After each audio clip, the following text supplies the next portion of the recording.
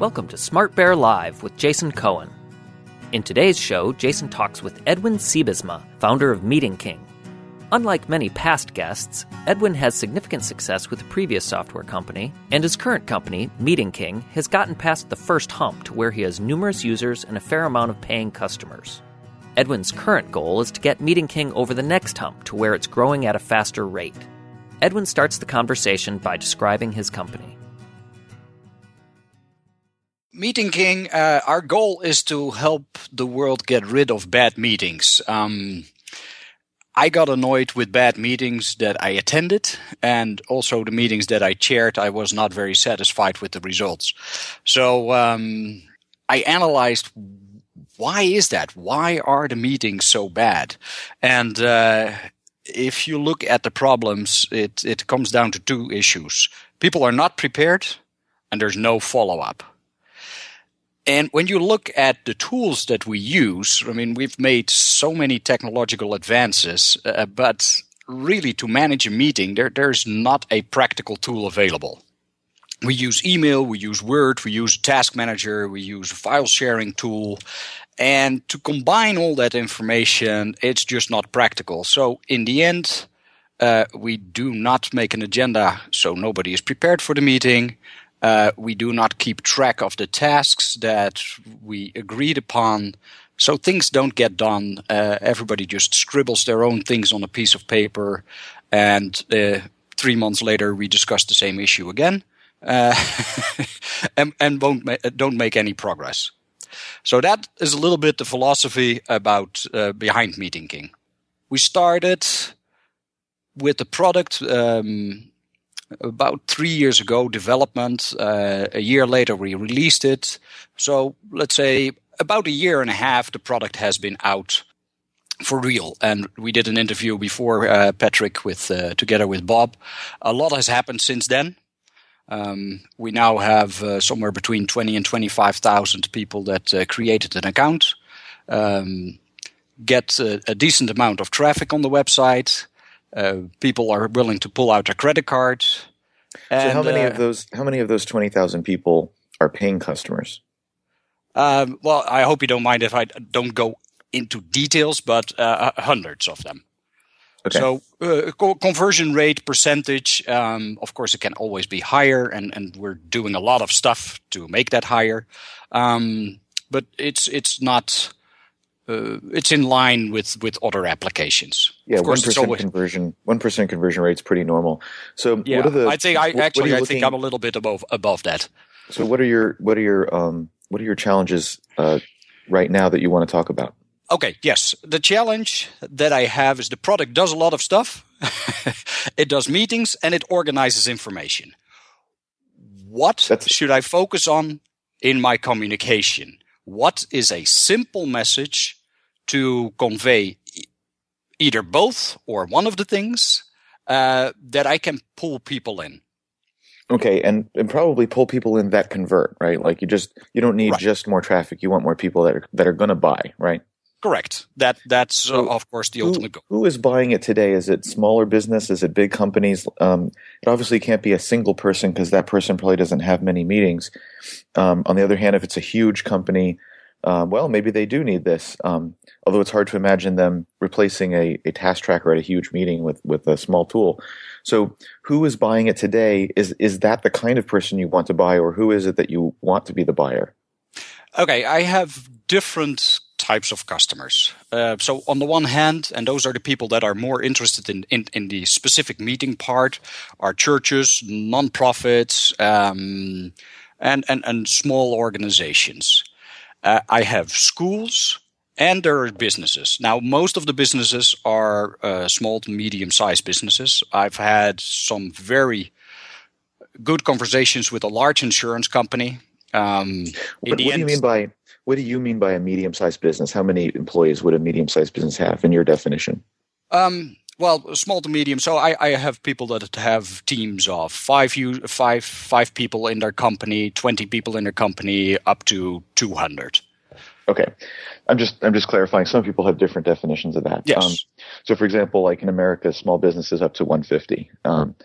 So, I mean, they have like these definitions. So anyway, okay. So it sounds like it's almost completely small organizations, meaning under 1,000 people. And you listed a lot of folks who traditionally have low budgets, nonprofits, schools, Correct. Churches, and so on, which Yes. of course is problematic in general, unless that's what you want. So it sounds like you're getting people who have low money, not too many people involved in the whole organization, certainly not in the group, in the immediate group, and they just want to get a handle on things, which makes sense. Is that sort of, if I collect all that together and call that all small business, which is a little unfair because of course they are different, how you'd get after them and so on. But for now, if I collect all that and say small business and organizations, is that what you want to target? Like, does that make sense to you? And you're like, yes, I can get 1 million of those guys, just like FreshBooks did, and so forth. And like, I'm just going to do just like that, and get 1 million of those people over the next, 5 to 10 years. Or do you not want those customers? Well, that's actually why we're having this discussion. So those customers are fairly easy to sign up. But if I look where most of the money comes from, and those are the larger licenses, 5 and 10 users, that is according to your definition, then the small businesses. And small businesses include actually the Mexican Stock Exchange, Chamber of Commerce in Spain. I have a large company in Venezuela. So the question is, do you want those 5 to 10 license guys? Do you want to try to make 1,000 license product? Do you want to go after the ones that are even smaller? What is it that you want to do for your business? You said you got more money off of the things that are actually businesses, and the groups are at least 5 people. So is that where you want to focus? I think that at the moment I should focus on those. So eventually, as it always goes, you have a lot of ideas on how you can grow the business. Eventually, I would like to go into bigger companies because I can come up with a lot of arguments why this could be a great tool for a big company. But big companies move slow. It needs to be more mature. So let's focus on the medium or the small sized companies where my ideal customer and the people that pull out their credit cards is in general the CEO. Okay, so that's a very small company in which the CEO is pulling out a credit card for meeting software. I mean, because even a company with 100 people, the CEO is not the person pulling out the credit card for meeting software. They're doing something else by that point. I tend to disagree. I have a couple of guys that I interact with very frequently. They are the CEO, and they give me a lot of feedback. They're early adopters. They really like the tool, but they are so happy that they finally have a tool to manage their business.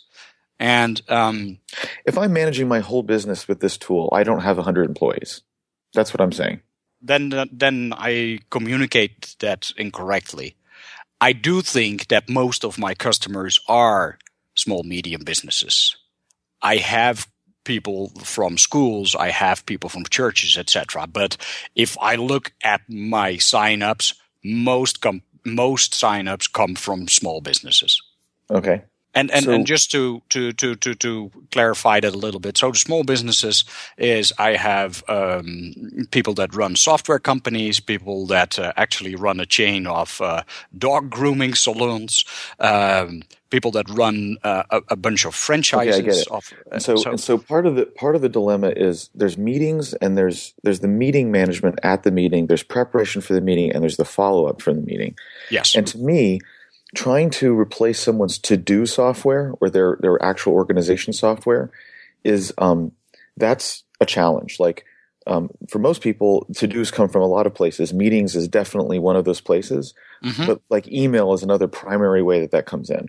Yep. And for some people, they want to have one tool for home and work, and so you have sort of even more use cases, and there may even be things that are shared, things that are not shared. Like you just kind of get into all this stuff when you get into to-dos or project management in general, which are not really the same thing, right? But both things, project management and to-dos, are entire industries on their own, and for good reason, because It's really complicated, lots of segmentation, lots of personal preference. And that's also true on the business level. Like Asana is a good example of something that's trying to be sort of project management, lightweight project management, definitely to-dos, definitely shared, definitely for small teams. And they're doing really well there. Mm-hmm. and they're also trying to replace email and kind of get in the way of email. And so, that's an example of a company trying to do that and be sort of unique in that way. And of course, they don't particularly have meeting management built into it. But what I find, and we use Asana, and I know other people use Asana, but people generally do have Asana open during the meeting, and that is where the to-dos are placed so that there is follow-up, because it goes right into the shared project / to-do system, and Right. that's how that gets satisfied. So the part of as you get into to-dos and follow-up and management, that side of what you're talking about, as you get into that side, my feeling is, if I'm giving you a gut reaction, right? Yeah, My sure. gut reaction on that is, whoa, that is a whole universe of stuff, and it's going to be really hard to make something that is unique and awesome. And Asana is obviously one of 100 companies doing things like this. It's just, Yes. on the one hand, it's massive. I grant you that it's massive, but on the other hand, it's it's a whole universe, and you'd need an interesting perspective on why you should go attack that market in the face of all that competition and noise and everything that's in the market. Now, as you scoot over to the meeting side of things, that becomes more interesting to me because, for example, we had the top product person in Asana at our office showing us around and talking to us about how we use it. And in particular, we talked about how we use it for meetings. And so they described, we often use it like this. We'll put a meeting in Asana in the following way, and we'll use tasks in the following way. And basically showed me how you can use it that way, and it's useful that way to an extent, but it's really clear that it's not designed for that, and that it's sort of a hack or a bolt-on or a way to try to put it in when it's not really a part of the tool. And so if you have something that makes meetings truly good, and maybe some of that is scheduling, because scheduling is always a bear. Prep is definitely good, as you said, and maybe it integrates into some other tools, I'm not sure, for follow-up. But the more you get into that meeting side of things, so that rather than sitting in front of Asana or a Google Doc that's shared, or like you said, just notebooks and pencils, that we have something that's actually making this meeting move quickly. We're hitting the agenda. We're not running over. We're hurting people who come in late so that they stop coming in late. That's a big meeting problem, right? What happens if someone can't make it? There's all these things that happen in a meeting that are, in fact, really annoying, and no tool that I've seen, what I mean is like Asana and so on, addresses those things. Getting through the agenda is a really difficult thing, and time boxing stuff and setting conversations aside to come back to. These are all really important things that happen in meetings that people are generally really bad at managing. And a tool like Asana certainly does not help you manage that. And so the more you move into addressing the problem of meetings specifically, and not about managing to-dos, tasks, certainly not the whole business, but even minor things, the more interested I personally am in that you're carving out something interesting and novel. And so when we're thinking about marketing and positioning, to me, that side of it is the interesting side of it. Correct. I fully agree. And the name Meeting King already says that my initial focus definitely was on meetings, right? Now, what I found is that especially the larger licenses, 10 and 25 user licenses, in the beginning, I lost those customers after a couple of months. Their challenge was that they couldn't manage the tasks afterwards. I had all kinds of filtering functionality in there, but it wasn't very practical. So with that feedback, we worked on the new version. The new version has actually a very, very strong task manager. And I would like to make the argument that Meeting King has a better task manager to manage your tasks related to a general manager than Asana. The reason is that, let's say you have a general management meeting. So what you can do is you add a group or a tag to the meeting, general management. And then you and the CFO and the marketing guy and Hey, wait a minute. Hold on. Yeah. This is too complicated because we're talking about marketing messaging, right? So give me in one sentence why your task management is better than Asana, or maybe two sentences, but you don't have all this time on your homepage to describe Well, this. that's right. That's exactly Right. my challenge. That's why we're having this conversation. Well, it's not clearly better if you can't articulate it really briefly. Then it's not clear why it's better. So, like for example, with Asana, just to give you an example, they would say what's better is they reduce emails because there's all kinds of emails of coordination that you don't have to do when it's coordinated in the tool, and on top of that, it's real time and all these other things. So that's a very simple way of saying it's task management, but it's getting rid of emails that, of course, no one wants emails. So, what is your nutshell of because the saying something like my task management is better than Asana, or it's better than Remember the Milk, or it's better than what are some of these? There are a million others. Yeah. There's a million, but people love them, and they have years of many man years of development and customer development in them.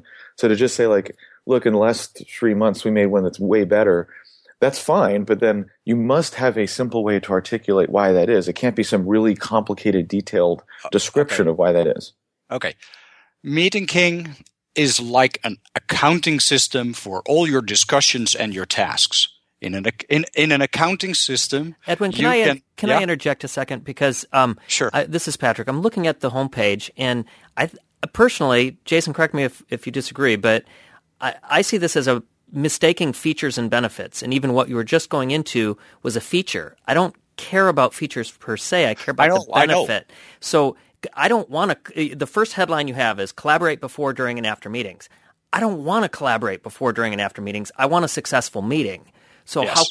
how can you translate the reason I have to collaborate before, during, and after meetings into the feeling I'm going to get of having a successful meeting? And same with all information in one tool in one place.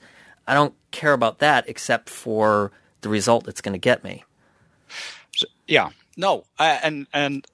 I completely agree. My messaging at the moment is too much on features and not enough on the user point of view. What do I gain from it? That needs to be improved. And that's why I say, okay, I have these two main areas that the product does. And what I was just saying is with Meeting King, I can say, like in an accounting system, you can say, I want to know exactly the expenses Jason made for product ABC related to marketing in that period of time.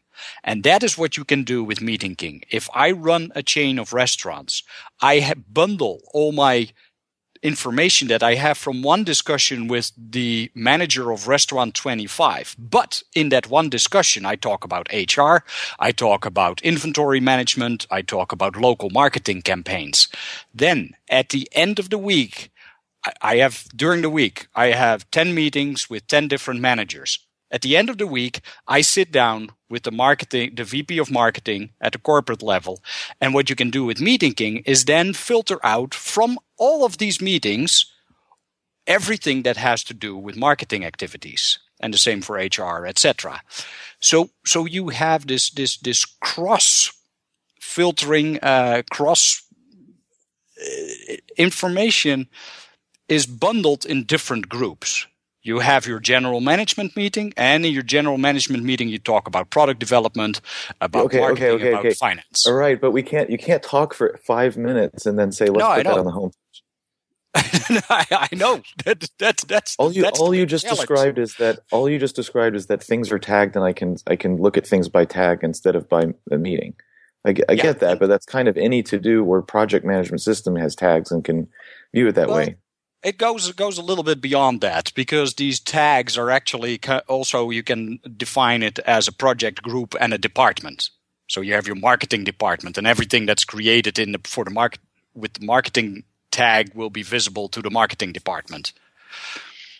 So it goes a little bit beyond just simple tagging.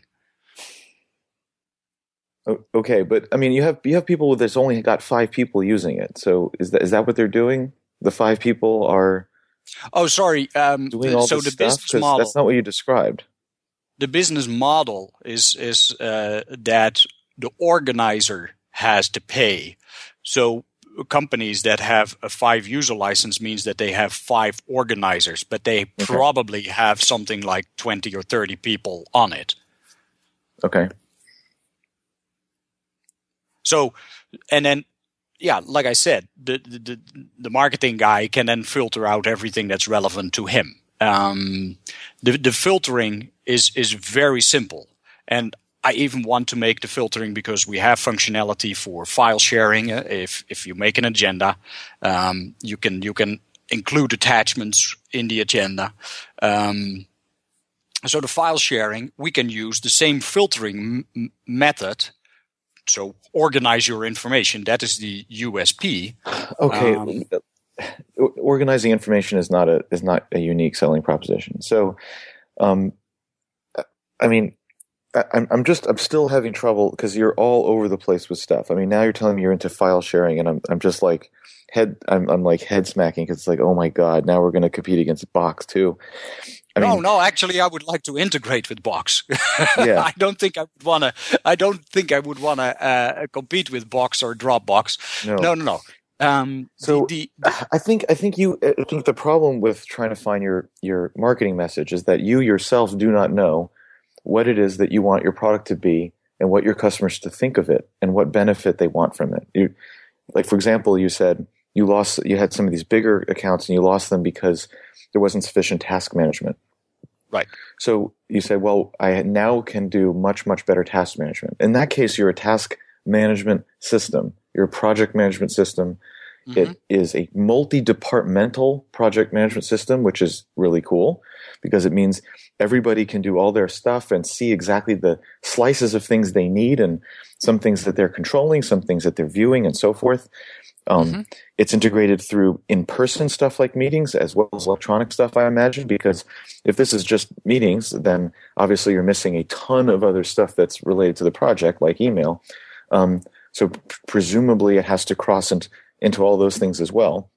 So I guess to me, again, my visceral reaction to all that is that's a rabbit you're just going to chase forever. Like, so you add various, you add all this stuff where files can be attached or referenced from Box, and that can be tagged. And so, again, everything you're describing to me is about project management, task management, and everything you described to me is in that. And in fact, it's the whole point of the meeting in the way that you've just articulated it is in order to turn into like things that you could then pull up later or track whether they happen later, and also cross-cut so that you could report, for example, to another department how the things relevant to them, how that transpired. So yes. That's still like project management, where meetings is just one of the ways in which data comes into this thing. And so, I mean, that's the sort of way in which I interpret what you're doing. Because although it's called Meeting King, you've not talked almost at all in this whole call about anything about meetings. It's all been about project management. And when you lost customers due to not having project management, your response was to make project management. But to me, that's a never-ending thing. Like you'll make a certain set of features, and then a certain set of customers will be satisfied with that amount of features. But there's always more because project management is this ridiculous, large thing to go down, especially if you're just one or a few people doing doing everything in the company. There's just too much to do when it comes to that kind of project management. We're on the same page.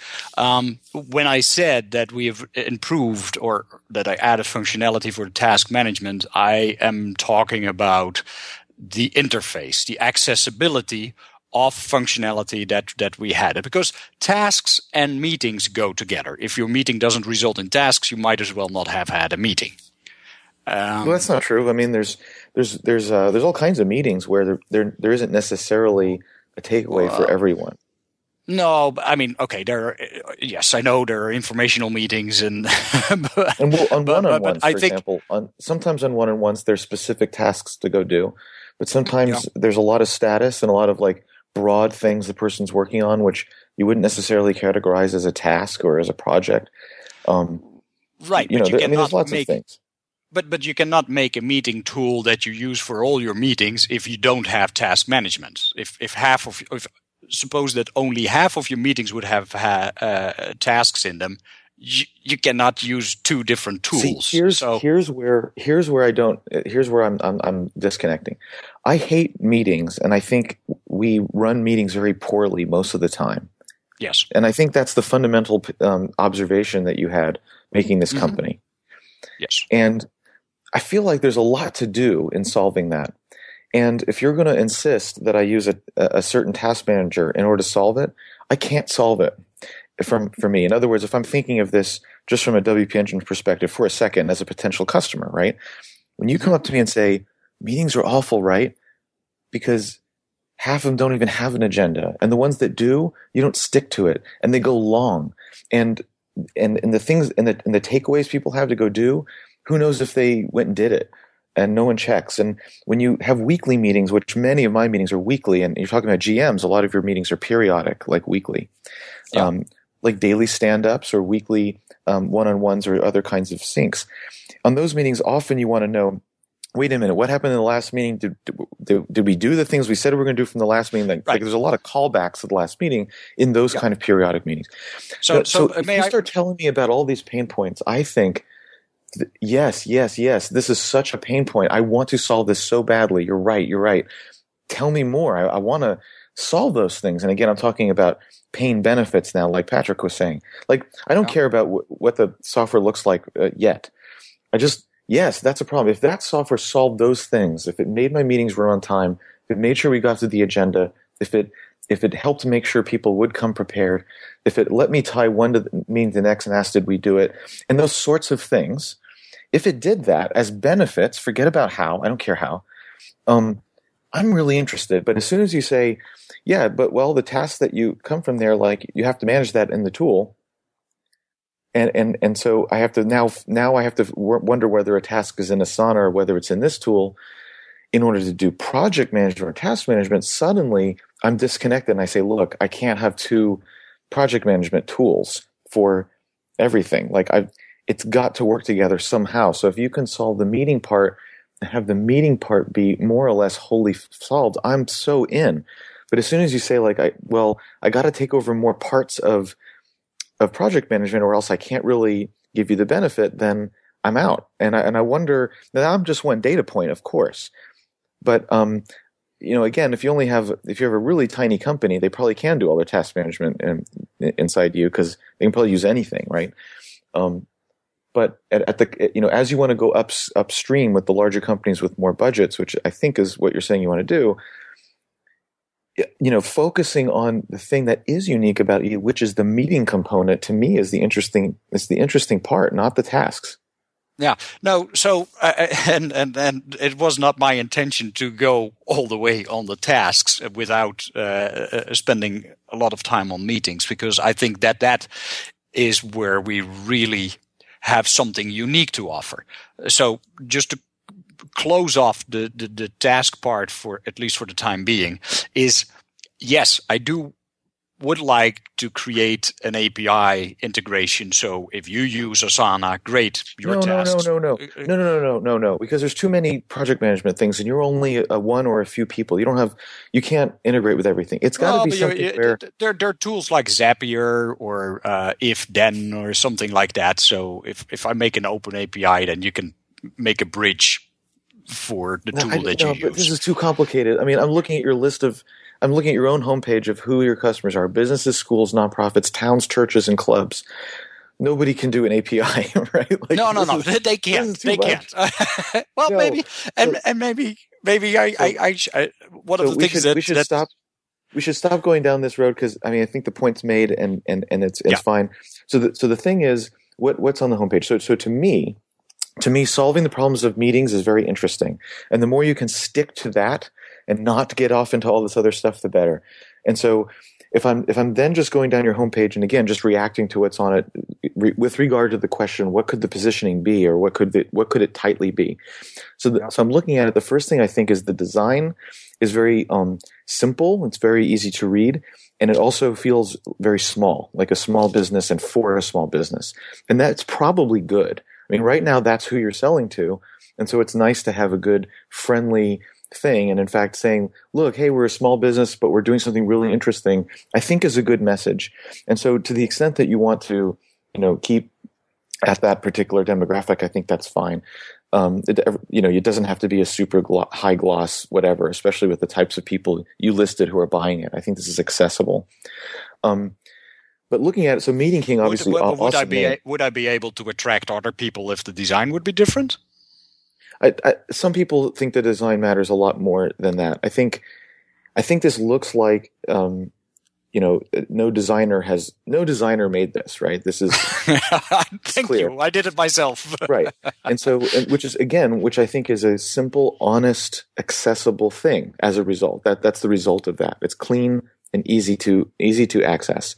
And so I think you can't charge a lot with this design, but you're not trying to charge a lot, and you're trying to get small businesses who don't have a lot to pay anyway to give you anyhow. And so I think for now that's fine, and that you don't need to spend a lot of effort on that. So if I'm looking at, Meeting King is obviously a brilliant name. I love it. It's kind of already obvious what it does, which is great. Yes, you say that. Although a lot of people think, oh, yet another WebEx or GoToMeeting. And even if they then read the stuff, they have this planted in their head that it is yet another WebEx. Okay, good. So this gets to the headline, which says more productive meetings in 3 steps. Now, the headline I don't like, and the reason is anything like productive or simple, saves time, all these things are very generic. They don't paint a picture in my mind how my life will be different. I haven't looked at the video yet, but anyway, I should be able to understand from the headline and get some kind of emotional reaction to the headline. And actually, I don't want to take 3 steps. I would really rather not take steps. That's actually work. So that doesn't sound good yet, right? So to me, I like a really emotional thing. And also you could use this emotional thing to show that you're not WebEx or not a screen share. So for example, we talked just now about all these different things about meetings that are horrible, right? Yep. Are you tired with people with meetings running late but not getting through the agenda? Or around, you have a meeting and then everyone leaves and comes back in a week and forgot everything that happened, nothing got done. These are things that I think, a lot of people would nod their head and go, yeah, that's stupid. Right? That's horrible. Yes, that's me. Right. I wonder, and we're not going to wordsmith it on a call like this, but I wonder if something like that, where you evoke this thing in someone that goes, yeah, that sucks. That would be a better grabber than something very generic in promising that there's steps coming my way that I have to do. Like, let's just evoke the pain, right? And then I'm like, oh, yeah, that sucks. Wait, this does something for that.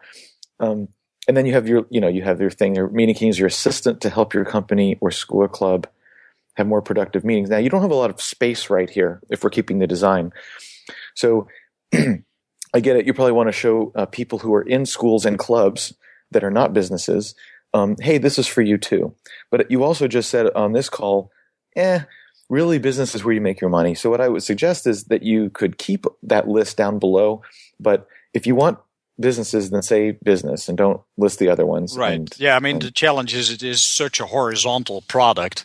No. How do you... No, it's very easy. You just don't do that. You say, okay, it is for this. You decide this is my target customer, which you started doing on this call, right? You said, look, my best customer is, you can't have one employee because then meetings are just too easy and you don't really have them formally. And you can't have 5,000 employees. You could. It's just that we're not targeting that. Like, see, the whole point of this is not to say you can't have these other customers, but rather honing in on which customers right now. Perfect. So of course, if you have a big company, you can use it. Of course, if you're a club, you can use it, but we're just not going to name them as ideal, right? So you say, no, ideal is the whole company has between 20 and 500 employees, and the organizer generally works with between 5 and 15 people within the department and the same number of people outside the department, because when they're in that state, they really have a lot of stuff to meet about and organize and repeat, and their life is just hell. Like, that's the perfect customer. You see what I mean? So you do that and you build this like really ridiculous customer for whom they have every single pain you can imagine, and they really need the help. And then have that person in mind as you write everything. So what would you write where that person would go, oh my God, that's me? So you wouldn't say company, school, or club to hit that person, right? And maybe not even assistant. Maybe that's an interesting word, assistant. But but with that person in mind, like, helps you actually, track meeting to meeting or follow up from one meeting to the next, or, like under managing tasks, it's not really managing tasks, is it? It's more like holding people to account from meeting to meeting, or that meetings are related to each other and thread together. Like I'm not sure, but there's these kinds of words like that, which probably like for example, if I'm just looking at these bullets here, tasks from previous meetings are automatically added to your new agenda. Yeah, I get that, but it's real. What I'm really trying to do though is not auto add tasks to agendas and meetings. What I'm really trying to do is follow up or double check or how did we do, or really quickly, like only 5 minutes, can we just double check, and can people come prepared so that we can double check whether we did what we said we were going to do, but also we only take 5 or 10 minutes to do it. Like this is obviously too much words, but you see what I mean? Like that's the thing that I want to hear in the text here is that you're going to give me that. And so saying literally tasks from previous meetings are added to this meeting, that's not really telling me that. That's not telling me that I'm going to get that. But listing these things that I'm going to get, that sounds awesome. Right. Yeah. Nothing will fall through the cracks. I mean, nothing will drop off the radar. You could channel Kathy Sierra on this and say that the users, you become a meeting king, that you want your users to be badass, not you be badass. And all of these are about the product being badass. So if I were a badass meeting person, or if I were a meeting king, then my agendas are stuck to. My minutes get written after my meetings. My tasks get done afterward. So consider maybe wording in terms of how the users' meetings are going to be after they start using Meeting King. My meetings, unlike the other bozos in my company who aren't using it yet, my meetings, the stuff gets followed up on. Yeah, my meetings are productive, on target, and things get done. Well, look, nobody sits around and goes, man, I wish my meetings were more productive. I mean, it's true. You do wish the meetings were more productive, but that's just not what someone says, right? That's not the words that I do get generate. a lot of searches for that, by the way. When someone's looking around, when they're talking internally and saying, hey, how can we make our meetings more productive? They may say that, but I mean, really, again, like, I think there's more evocative things. So for example, again, like I think creating steps is bad. That's again getting into how it might work, but I don't want steps. At least not on the homepage, right? Like you can imagine a how it works thing, and then you say, okay, here's how it works. Pre-meeting stuff gets good because your agenda is set first, and people are prompted to come to the meeting, having done certain things. And during the meeting, right? And so when you talk about how it works, or a tour and that kind of stuff, then it makes sense to do that.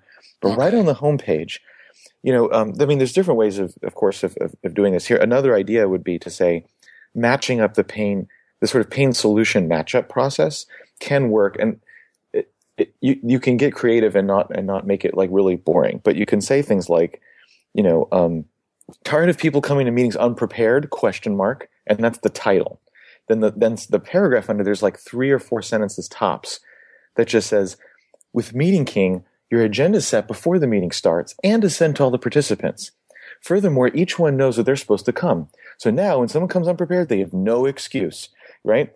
And then there's another one like, tired of meeting minutes disappearing into thin air, or you know what I mean, or something like that, or tired of going into a meeting and forgetting what we talked about last meeting, or there's these key pain points like that. You could literally have question and answer in a sense, and again, not features, or maybe a couple features here and there, like it even integrates with Outlook. Like features like that are good, to make people feel like it's going to work with stuff that they have. That's good.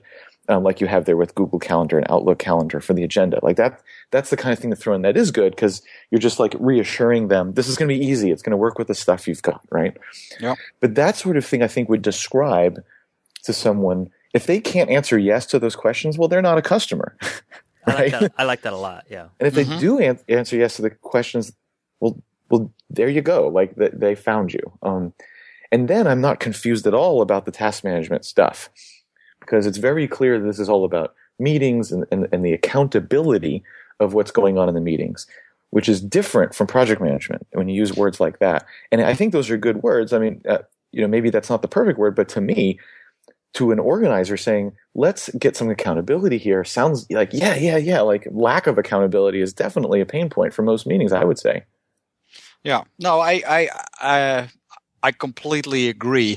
Also, the reason why my focus has been on the meetings, even though I have the functionality for the tasks and etc. And I have quite a few users that use it actually exclusively as their task manager, and some of them don't even use the meeting part; they only use the task management part. But well, so what? No, that's great. But the challenge with task managers is that there are a gazillion out there. So how are you going to communicate it? How are you going to position yourself? Look, you're doing kind of a classic thing. I used to do this a lot as well, which is you've put all this time and effort into tasks, and so you want to talk about it. In other words, it's like you want to talk with equal weight about things depending on how much work it was to do it or how unique it is. But neither of those things is actually necessarily right. Again, I hate to beat on Asana as an example. I just happen to know a lot about them, and they're being very, very successful. So just to beat the dead horse. So one interesting thing is what they want to do is replace email. But they're not going to say on the homepage, replace email with this, because everyone would run away. Go, what? I'm not going to replace the email. It's ridiculous, right? Yeah. So even though the whole entire goal of the company is not on the homepage, imagine that. And you can't believe the amount of like thought and features and things they put into trying to make that true, trying to make that a reality. But they don't talk about it ever because that's not what anyone wants to hear. It should happen. Like that will make them successful if it happens, because internally they talk about it all the time. But that's different than what you say on the marketing page. The marketing page has to be based on what that person is seeing, what they're willing to accept at this moment, what's going to resonate with them, what's going to make them want to try it. Now, once they get in and see stuff and experience it and start exploring and seeing now that's totally different. But we're talking about homepage, we're talking about positioning, we're talking about marketing. That's a whole different thing. So even if 90% of your effort were in task management, I would still say, and people discover that that's actually huge and start running their business that way or whatever. Mm-hmm. Fine, but your hook is meetings. That's what's interesting and unique about it. Yeah. Until such time, perhaps, as that other task stuff is so insanely amazing that in fact it can stand on its own. And then, hey, then you change. That's cool. But right now, I'm sure that there's really awesome things to task management, but I'm equally sure you can't make a homepage that's so compelling on the task management front that it's going to defeat all of these really big names that have amazing stuff. Not yet. Not from a marketing perspective yet. So again, none of this is me trying to say what you should do for product development, in fact, or what you should write in code, in fact. I'm not saying that at all. I'm strictly saying on the marketing side, it's this meeting pain solution to me that's unique and interesting, emotional. It's a pain. And so I think that's where your focus has to be on the homepage. Okay. Oh, well, I think that's a very clear conclusion that you draw. And I can find myself in that.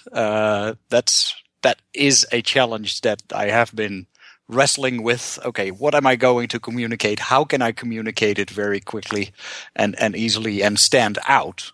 And standing out to a company that got $10 million in funding even before they started Asana is going to be very hard if you bootstrap it with your savings. Exactly.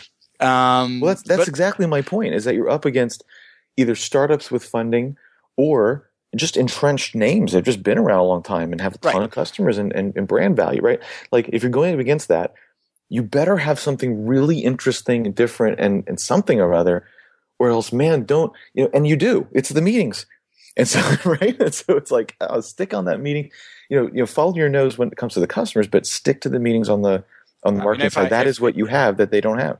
Yeah, if I get people saying, "Hey, I rather cancel my meeting than go without it into one without Meeting King," that is, that speaks for it.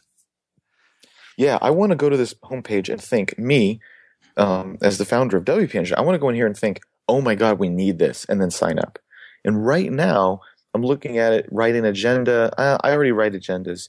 Minutes. Mm-hmm. Well, I just take the minutes either in Evernote or write in Asana and manage tasks while I put it in Asana. Like right now, it doesn't seem like I need it, but I bet you we do need it. I bet you we do. I agree. Right? But how can I convince you? Huh? Well, but that's what I mean. How can you convince? So I describe some ways in which you could at least hook me and so that I don't get bogged down into those things and think, well, I use a signer for that. Right? You don't want me bogged down in that. You want me going, oh my God, I got to try this thing. And so that I can see that in fact I do need, and I have a better mindset, a mental model for like, this is what I'm supposed to be getting out of it. I'm supposed to be not only making an agenda, but something that makes people prepare and come to the meeting prepared.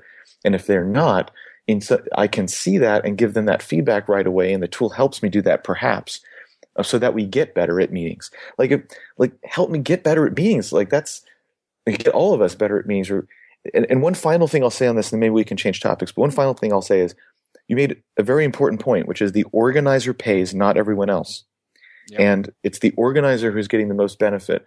And the other people hopefully get benefit.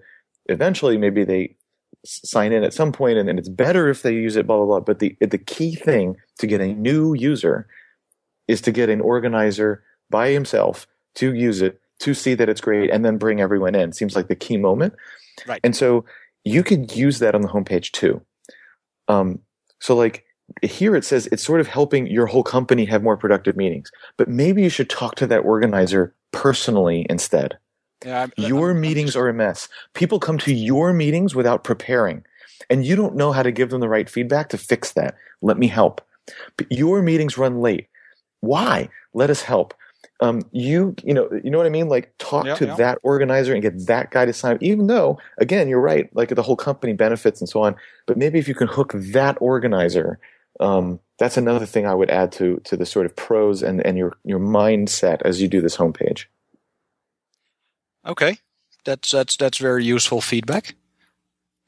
So I think I have something else, something to do in the next couple of days here. Yeah. So I think another thing you wanted to talk about was the whole like keep bootstrapping or raise money question. Right. So I really believe that I'm onto something here. I get a decent amount of traffic. My marketing site is hosted at WP Engine, so oh, no wonder you get so much traffic. And it's fast. Yes, it is. No, I'm a very happy customer actually, because I'm so successful. I have to pay these overages fees. I'm sure I'm happy with that. But anyway. So I get a decent amount of traffic. I get quite a good conversion rate from people visiting the site to creating a trial account. Wait. Let's just go back to the top. Why would you want to raise money? Most companies should not raise money. Most companies do not raise money. You're a bootstrapper. You have lots of experience. You clearly can, produce product and so on. Why do you want to raise money? Why is this even on the table? Because I have so many ideas, and I really believe that I can do on the sales part. I can do so much more if I have additional people. And the thing is, I've been doing this alone, and I think it was either in one of your blog posts or on one of your other interviews. Mm-hmm. Being alone is getting hard at times. Okay, but hold on. So these are really important things. So first of all, if you had more people, there's more things you could do. That's true in engineering. It's true in sales. True in marketing. I'm sure it's true across the board. That is always true for all startups until they get old, right? Like that is always true. So that by itself is not a reason to raise money. If you raise money, you'll have more people, but the stakes are also higher. The requirements are higher, and you still don't have enough people. So I get that, but raising money actually does not address that. And then you said you don't want to be alone. Well, man, you could potentially find a co-founder. You could.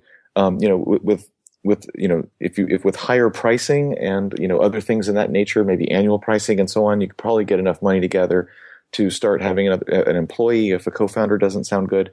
I mean, raising money is completely changes what the company is, what the outcomes can be, what your job is. I mean, lots of things change, and so. Hiring more people and being around more people and getting more things done is not actually one of the reasons. So let me ask you this.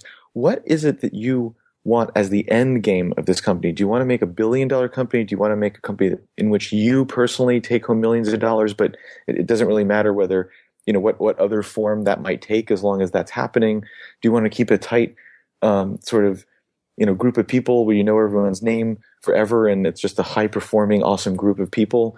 Or do you want to have 1,000 employees someday? Like, what is your goal with the whole company? Again, regardless of how you get there, what do you want? What would be the best end state for you? Do you want to sell it someday?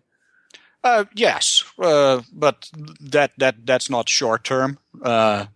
In 7 years, my daughter will go to college, and then I would travel is my biggest hobby. So Okay. it would be great if I can cash out successfully in 7 years. But before that, I would like to build a profitable business, a business that exists, can exist on its own. Okay. Why? Well, because I think that's the very essence of a successful business, that you can make profit with it.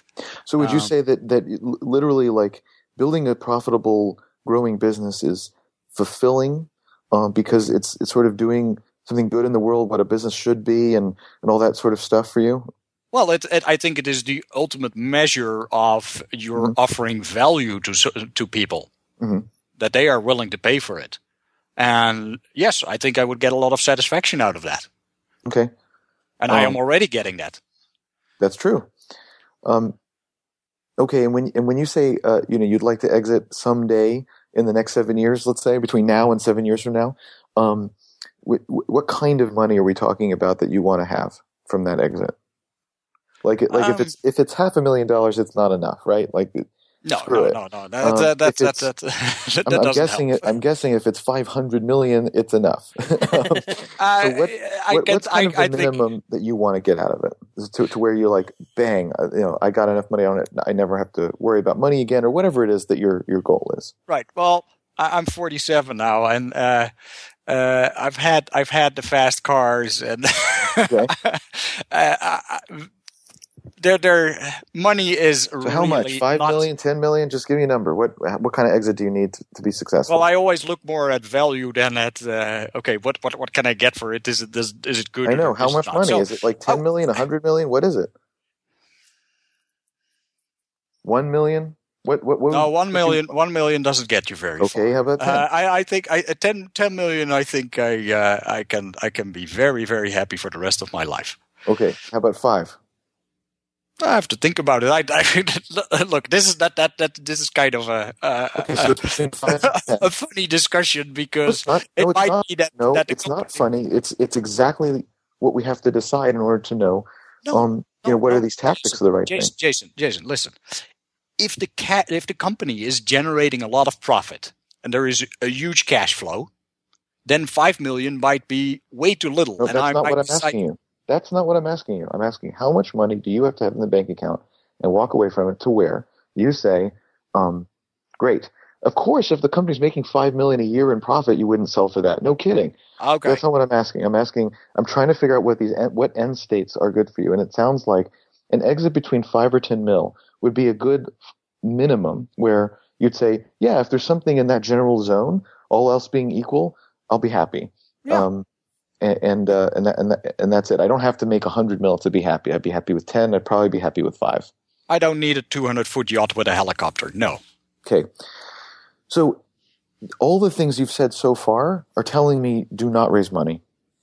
So you said, I value making a profitable company. That's important to me, that it be profitable, because that's the point. And that's sort of the measure of success, is that it's a self-sustaining, profitable, growing company. Mm-hmm. And so when you raise money, that isn't the goal. That is explicitly not the goal. And that won't be the goal for those 7 years that you're talking about, wanting to run this for, roughly. I know that's rough, but still. Yeah. It won't be the goal. And that won't be the kind of company that you are building. And so that's interesting that the fact that that's kind of against your nature, which I totally understand, by the way, and agree with that nature, but that isn't what the goal will be. So that will be dissonance for you. The second thing is this exit.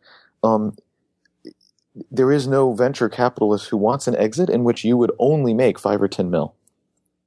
And the trouble with that is you would be happy with that exit. Again, like assuming that it's a fair exit, of course. But assuming that it's a fair exit, a venture capitalist, and I'm saying that I'm explicitly not saying angel because we could talk about angel. They're sort of special, so that might work out. But venture capital, if we're talking about institutional money, venture capital is not interested in any kind of outcome where that's all the money you'd make, because it means they wouldn't have made much money, and they're not interested in that. They're not signed up for that. And to be fair, when you take their money, you're not signed up for that either. You shouldn't be. Right? No, I do think, and I realize that very much, that if I were to take venture capital, that the whole game changes. And you know that I ran WinZip before. I first did it for the founder. After that, I did it for a private equity firm, and then we became part of a larger corporation. The game changes very much. So if I were to raise capital, I understand that I have to run the business differently. Yeah, but the whole point is the point is this: you're 47. You're not going to get a lot more cracks at building a big business that can exit for $5 or $10 million, right?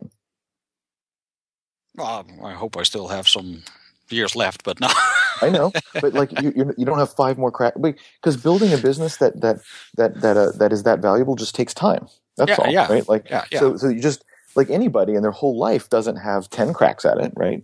So like you only have so many cracks at it, and so. The idea of being able to make money from now till some kind of exit, if any, and the options for what that exit can look like and at what size, if you're bootstrapped or angel, we'll get to that, they're vast. There are many ways for that to succeed. And there are many ways for you to, make money along the way and so on. With VC, that's simply not true. If the company absolutely skyrockets and does incredibly well, then typically you can take some money off the table in subsequent rounds and things like that, which may add up to what you're talking about, kind of money. And so that's okay. But that's a very, now we're into such a slim chance. I mean, usually, the most likely outcome is that you wouldn't make money at all. And on the other hand, it doesn't take you much money to be literally never wanting for money again. And so, again, it sounds to me and again, I don't know you personally, so this is all just very superficial.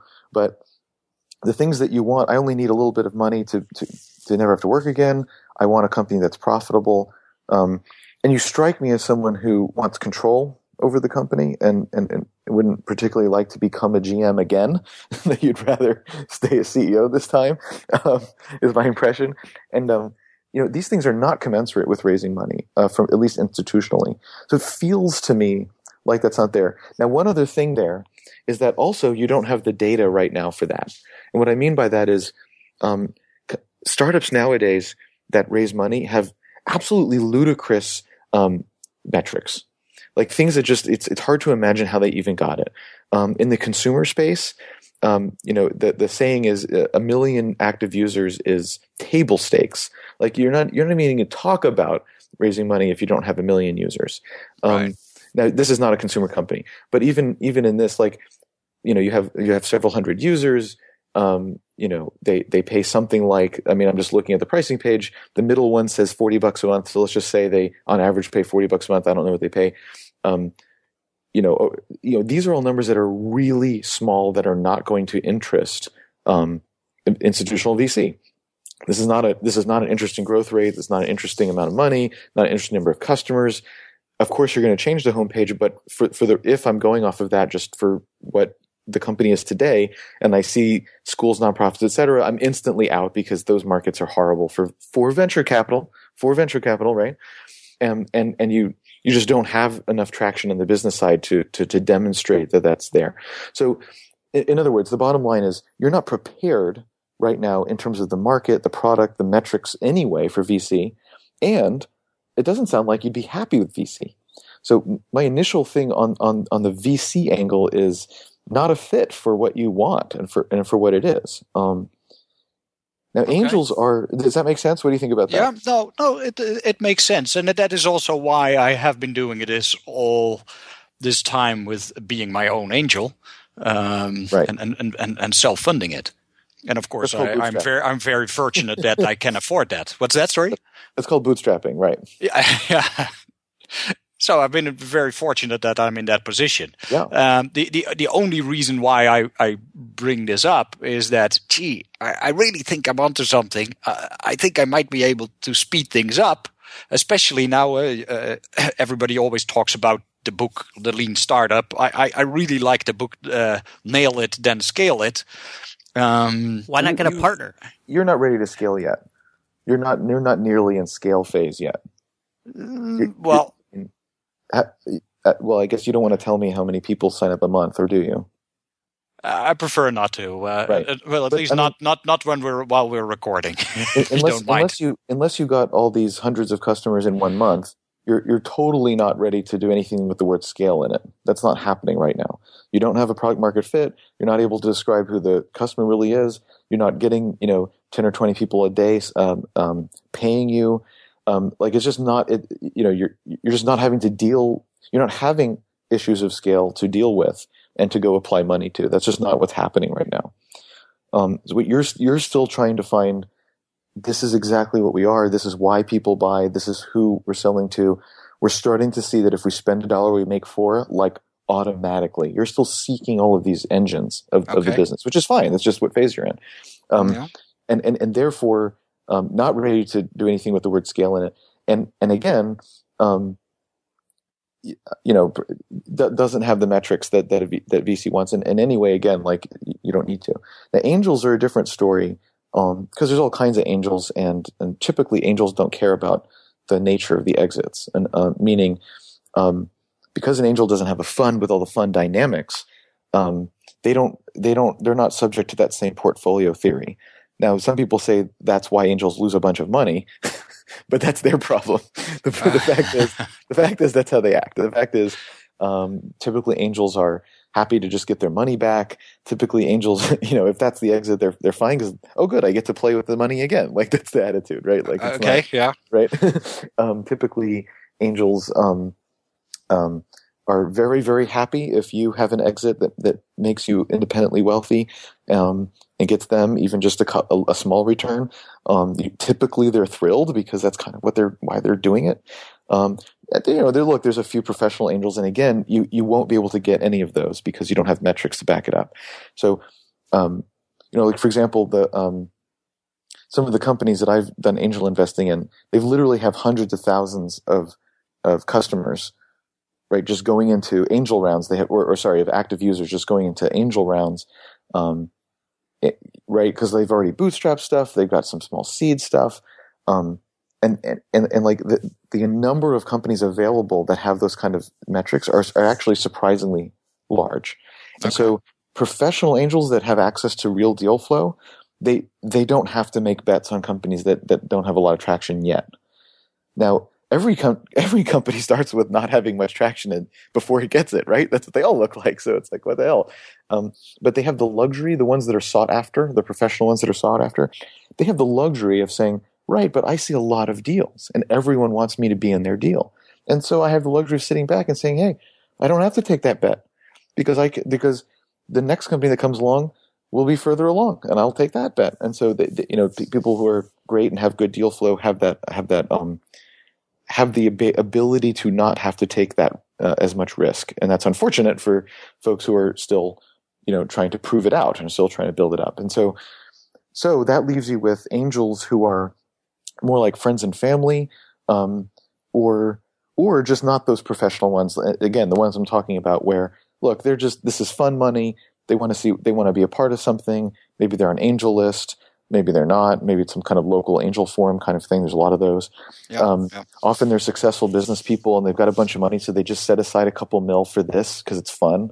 And again, like, they don't have much expectation of return. Like, everyone wants to make a return, of course, but like at the end of the day, they just want you to be successful and happy and maybe make a little return. And it's not, it's fine.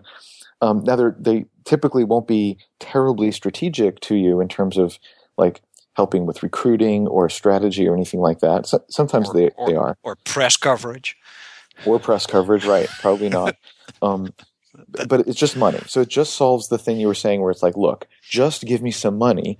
And there's like 4 things I know I can go do that will help because, X, Y, and Z will bring me, I know if I just do some more marketing, this will happen. I know if I get press, that will happen. I have evidence that if I make these features, I can go get these customers, whatever, right? You have a list of stuff. Yeah. So if it's just getting money, as they say, dumb money, then angels could be a way to do that.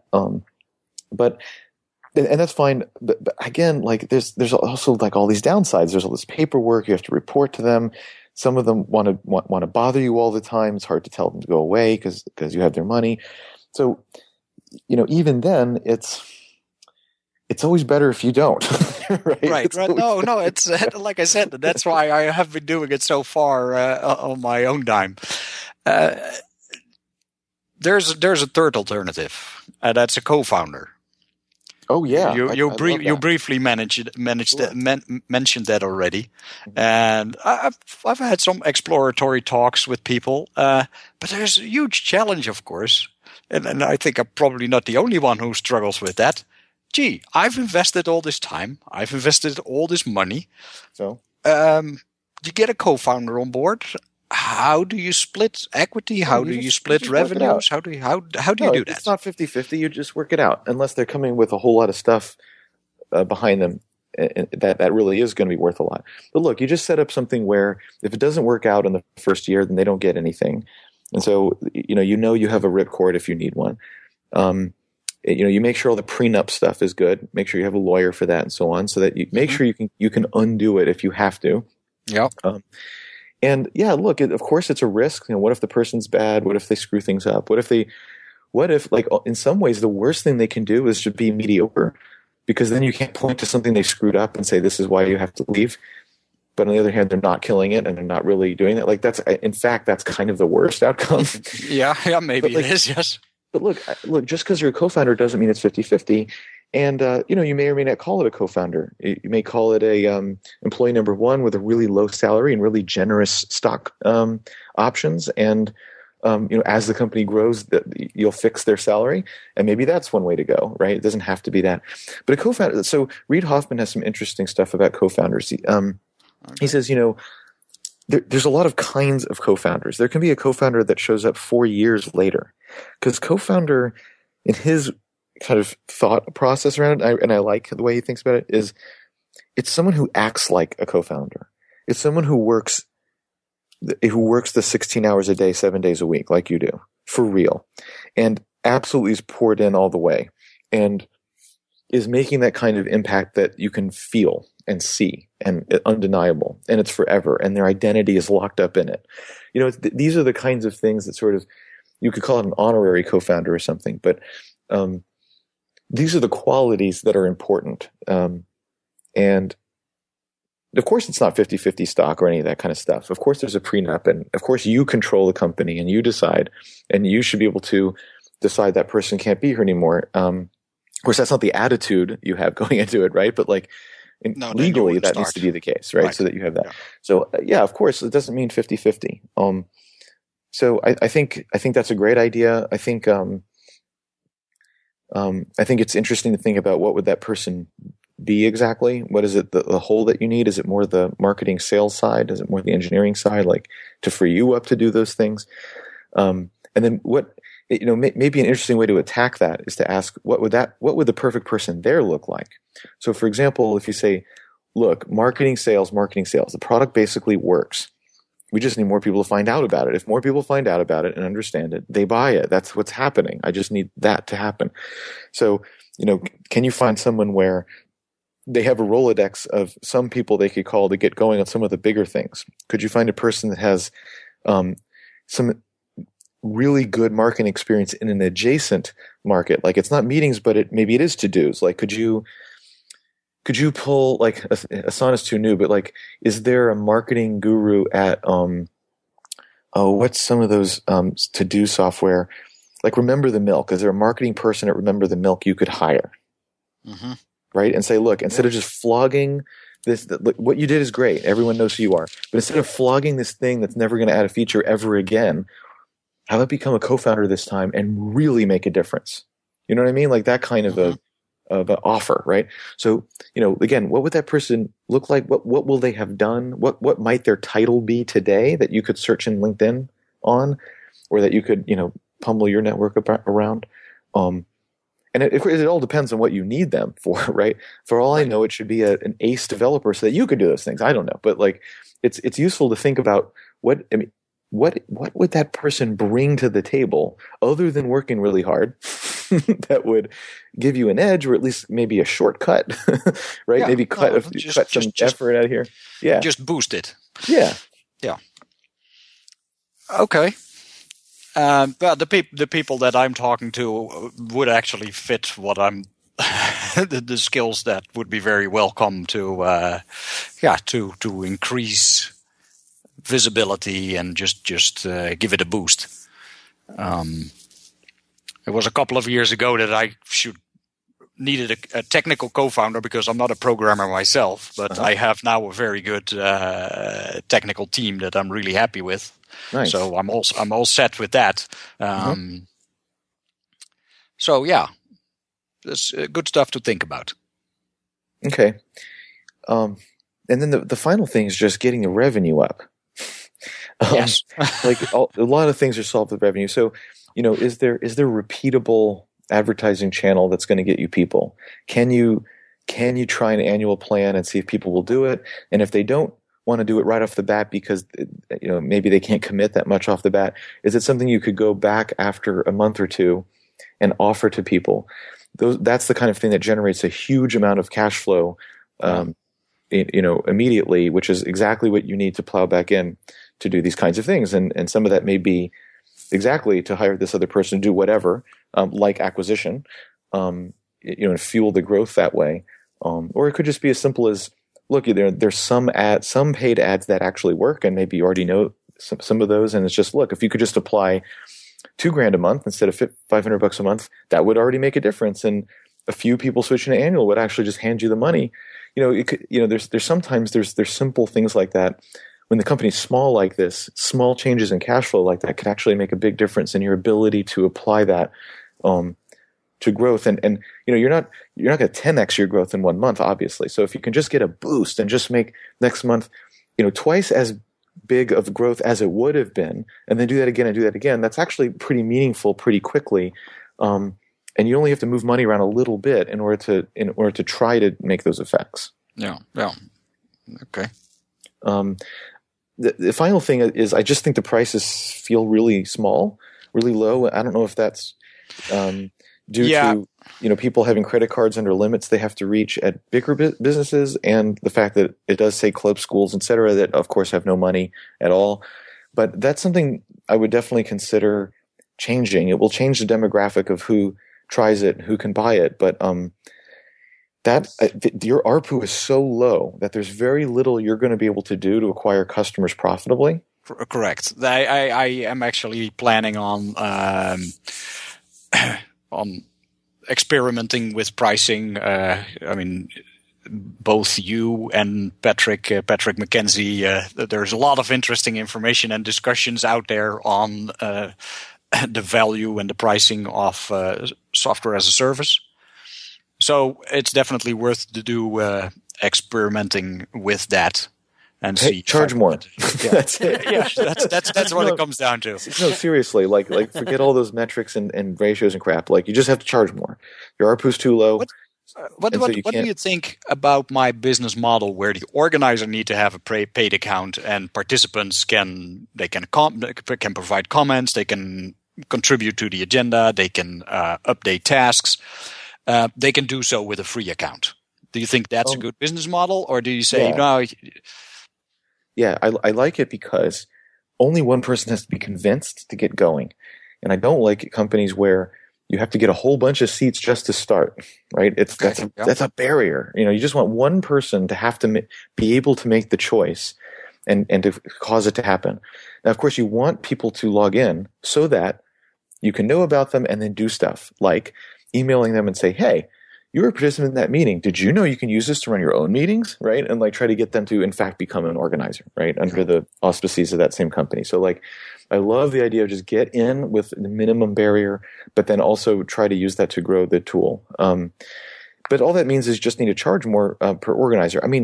Again, like this pro individual, $10 a month. I see that there's the check marks and all this kind of stuff around what you can do. but the point is, like, I don't care what you can do. It's just so little money that you just never ever can make money at $10 a month, and you certainly can't afford to pay for user acquisition at $10 a month. And so, to me, like, everything here needs to get a lot more. And you'll have to do better at explaining the ROI. No, not the ROI. The value. Well, ROI. No, it's not, because ROI is when you say things like, if you only save 10 minutes per meeting times this many meetings, you'll save this much money and time, and the tool costs this, therefore it's profitable. That's an ROI argument, and nobody thinks that way. Nobody actually does this calculation, believes it, or believes this is. No one's budget works that way. No one gets to pay for meeting stuff out of their budget because they save time, and that comes out of some time budget. That isn't how company budgets work. That isn't how people think. One of the challenges is that meeting cost is not a separate line item on the P&L statement, so nobody attacks it. That's correct. But your tool is in line item somewhere on a credit card bill, but in no place do you see on the P&L you saving money somehow. We know, you and I know, of course it delivers all this extra value above those dollars. We know that, but like the P&L doesn't know that, right? That's not going to show up. And that's why the ROI argument is not useful. So rather, the person simply needs to believe it. In other words, the person, like you have these testimonials on the front page that are really great, right? Like, I swear by it. I would rather cancel a meeting than go to it. Okay. So a person that says I refuse to do a meeting without it. A person who says that it's worth $10 a month. That's it. Yeah, like probably more. The feeling that they get by saying that, whatever that feeling is, whatever that reason is, they think that not because of an ROI or calculation, but because of something else, like the alleviation of the pain of meeting note management, or of not tracking what people did last time, or agenda writing, or whatever the thing was. It's worth more than $10 a month. That person, I know it just from what they said, right? So is it worth $100 a month? I don't know, but not 10, right? And so definitely I would, you have a lot of tiers. I don't know, you only have a couple hundred or a number of hundreds of customers, so I can't imagine that you necessarily need all 5 tiers. On the large end, you might say call less, so you can actually talk to someone and negotiate something much bigger. 25 organizers is actually kind of a lot. Yeah. I think I actually have a few of those. Right. One is a very large school system. Right. In that's California. my point. So how come it's only $124 a month? Right. Like that's a lot of organizers for a little over $100. That doesn't make sense to me. Like that should be much higher, or probably have been negotiated separately so that you could, kind of ask how much you got. Right. So anyway, that's just a long way of saying raise prices. The value has to be higher than this for you to make, in order, if people are really getting value out of it, then they're getting more value than this anyway. That's the truth. And if their budget doesn't allow them to pay more than $10 a month, you can't have them as customers anyway. You can't afford it. Okay. You can't afford it. If you could have 1,000 people immediately today, they all gave you $10 a month, you still couldn't afford that. Like it sounds like, oh, that'd be great until you do tech support for 1,000 people, and then how did you acquire them? With what with what spend did you acquire them, and when do you get that back? Like it actually doesn't work. And you're bootstrapping, which means you have to have profit to pay yourself, and then you have to have profit to use the business, to put back into the business. You have to have extra money to do these things, and at $10 a month, you will not have extra money to do things. And so, to me, you just have to raise these prices, and then just the people have to believe that it's worth that. And things like the homepage change that we made is part of what will do that. Yeah. It's that feeling of like, yeah, this is what I'm getting. And this is why when the bookkeeper, the inside accountant comes over and says, hey, what's this $79 a month charge again? And they're like, oh man, I use that like 10 times a week for all my meetings. We have to have that. And they'll go, oh, okay, whatever. Like, right. That's what you need. That little moment is what you need. And since they're spending the company's money, the only question is budget and their willingness to tell the internal accountant about it. And in that case, anything under $100 is probably something they can do if they're getting value out of it. And again, maybe 79 is too much for the low plan. I get that, but if a low plan was more like the $40 that your small is, and maybe the next one is 99, and right, and like maybe that Pro Large is more like 500. Like, let's get this stuff up there so that you can get some extra cash. And then finally on that, consider after you do that, and after you sort of settle on what your new prices are that are working, consider going back to your existing customer base and asking them to pay more. And that's a whole other discussion, really. But yeah, I was going to say, I don't like that. Well, I mean, people that have supported me from the beginning, I think. But it depends. Yeah. It depends on who you ask, and maybe some people you don't ask because it's not appropriate or you don't want to. But there are people where if you described it like a human being, would be happy to pay more. There's people where you'd say, look, obviously, like, this is a small business I'm trying to run here. And I'm trying to make this product better for you and have good support.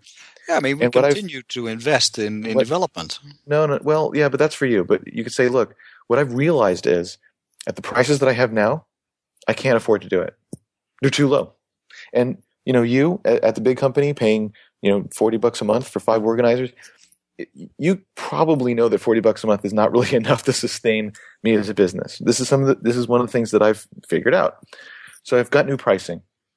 And this, I do believe, will be enough for me to, I'm going to hire another engineer. I'm going to, hire a tech support person to make sure that, if you have any questions, you get it answered. I've got a list of stuff that you customers have asked for that I'm going to do. In other words, like, you could really make the case, and I think a lot more people than you'd think. If you make a personal plea, it's not about the company, but you building your company. Yeah. Actually react quite well to that. And even if a few people cancel, if a lot of people do it, you make a lot more money anyway. And again, you want customers who are in this with you, who do understand that. Like, this is good customers. These are happy customers and happy for you. This is a good relationship. And someone who says, no, it has to be $10 a month, I'm out of here. Well, again, like, that's not really a great customer relationship anyway. It's not clear they were getting a lot of value anyway. They certainly don't appreciate what it's like for you as a small business owner anyway. So they may be let down by other things, like you not having 24/7 support one time that they needed it. They'll probably be disappointed then too, right? So, right. It's not necessarily a bad thing. And again, you'll hold out people like there's people you're not going to ask them or something, like, fine, right? But a lot of those hundreds of people might be more willing than you think, and that kind of a cash boost immediately, pretty darn significant right there, right? So again, like, it's such a big change to the company for you to do it. Because it all goes to the bottom line, obviously. You really should consider doing it. And one last thing on that, one last little trick. You can make this impassioned plea and then say this. Now, I appreciate that you've been with me since the beginning, and I wouldn't want someone raising prices on me, even if it was kind of needed for the company. So here's what I'd like to do. I'd like to offer you right now, you can stay at your current rate forever. And I'm not going to bother you about it, and it's perfectly fine. Or you can join me at the new prices and join me in making this company successful. And either way is perfectly fine. And leave it at that and see what people do. And that way, if people really, really don't, if they write back and say, look, dude, I love you, but I really don't have the money, you can say, okay, that's cool. I understand that. And everything's still fine. Right? Okay. But the customer also knows that they're sort of paying under, and that might be good for support later on, right? So, like, that's okay. But then the people are like, yeah, dude, I'm with you. Like, let's do it. Those people are now opting in.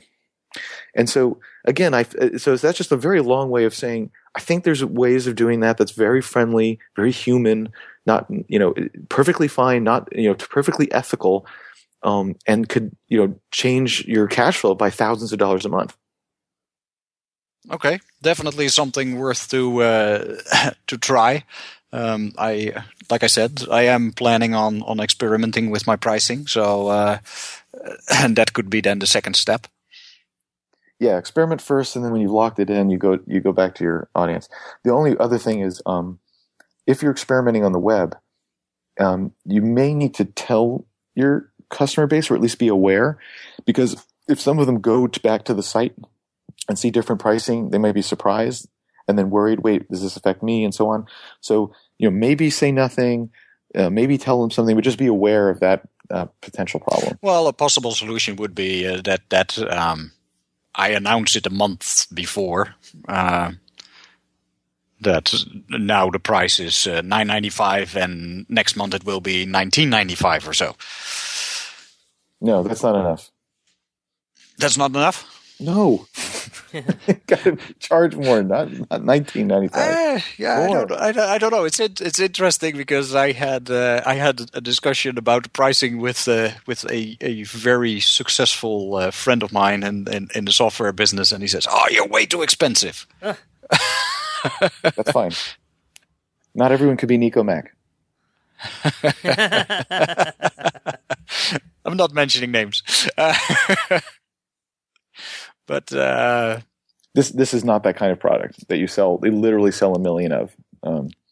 Right, it is not, and I do think that in a lot of cases it does offer a lot of value, both monetary by saving time, but also the fact that you just get things done, and that is even much more important. And you start with the completed tasks from the previous meeting, so you start off on a good note. Hey, look what we accomplished. I think that is important. You have a positive setting when you start. Sure. Yeah, that is the right argument, not the ROI argument. So, I mean, look, if you want to lower prices, do it, but I don't think you're going to have, I think if you dropped all your prices by half, you would not multiply your actual paid users by say 4x. That would overall make you 2x more money. I don't think that would happen, but I do know you'd have 2x more tech support, and you would not extract much money out of big customers. Whereas if you go the other direction, you're likely to have much more profit per customer and still have pretty much the same number of customers. That's generally what people find, by the way, when they raise prices dramatically, is that the sign-up rate doesn't change at all. Is the most common result. And I say most common because I've talked to a lot of startups about this. I could start listing them. I probably shouldn't, just for their own sake. But I mean, time after time, and by raising prices by things like 10x. So that doesn't mean you should necessarily raise it by 10x. I'm just saying, typically you raise prices when they're this low. I would say like the $9.95 is really too low. Maybe $39 is a better place to start. Maybe $29 if you really don't have the stomach for it. And then get up to $99 quick, or $129. Get up above there really fast, and then have that high upper tier. And typically you see like no change in sign up rate. Now, one more crazy idea that I have. I think GitHub had it. Maybe they still have it. So I've had these long conversations with the insurance company. In the end, they decided that it was too immature, or I'm too small of a company, so they didn't want to move forward. Right. But so big companies are interested in it. What if I offer a inside firewall solution that they can install on a local server? I would not do that. No, I don't think you have evidence they want it. You don't have 20 companies who are using it and saying this is great, but I really need it inside the firewall, giving you thousands and thousands of dollars a month. You don't have that proof. Just because people contact you doesn't mean that that's interesting. No, but I mean, if you just put it up on the pricing page, hey, we have this inside firewall solution. It's $25,000 per year plus X per user. I mean, if I were you, I wouldn't want to sell those. Have you done that before, where you've supported hosted things behind the firewall? No, but I've had lengthy discussions with the main developer about that, and right. But it's hell to do that. It's ridiculous. I mean, if I were you at that price, I wouldn't do it. You get into this whole version thing that is right. Right. No, I'm aware of the challenges, but if the money is good enough, then well, that money is not good enough. That's pretty shitty money for that. Mm. All right. You said 25 a year, not a month, right? Yeah, 25K a year plus let's say $50 or $100 per user, or $50 per user or so. See, I mean, again, I wouldn't. It wouldn't be worth the time to me to try to accept that incredible additional complexity of now you don't have just your one servers that you control, maintain, that you have data from, that you can do whatever you want to with any time.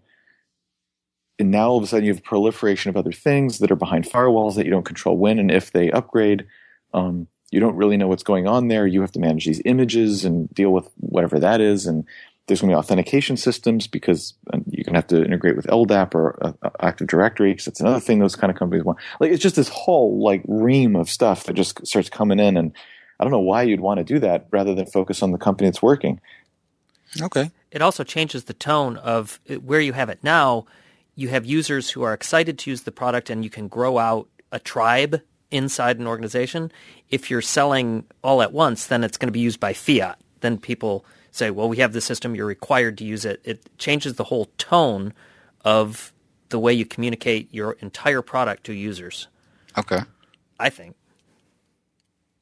Yeah, I mean, the bottom-up approach is, of course, really nice if you get a couple of strong evangelists. Or it's certainly different. I tend to prefer the more evangelist approach as well, but at a minimum, they're very, very different.